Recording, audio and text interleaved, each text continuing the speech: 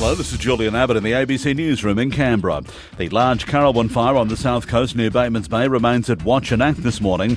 The blaze has destroyed almost 54,000 hectares, with the Princes Highway still closed from the bay to Burrell Lake. The New South Wales RFS has warned residents in the areas of North Batemans Bay, Long Beach and Lake Tabary to be on alert, with the safest option to leave early.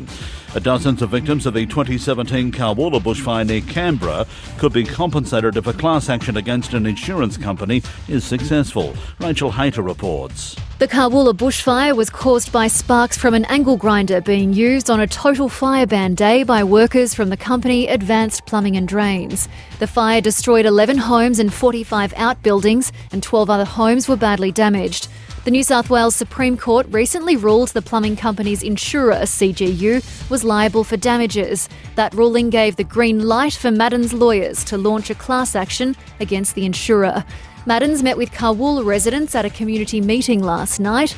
A directions hearing on Friday will lay out the roadmap to move the claim forward to trial. And former Carwoola resident Carl Glab lost everything in the fire. He says he's glad the class action is going ahead. There's always going to be an issue with,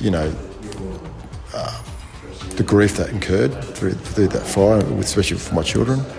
But I'd imagine some sort of financial assistance will be beneficial. In baseball, the Canberra Cavalry are in New Zealand for the first of their 4 games this afternoon in their series against Auckland. And Canberra United start week 4 of the W League tonight when they host Brisbane at McKellar Park.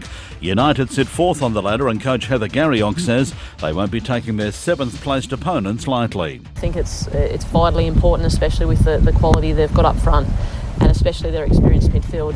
We need to be at our best.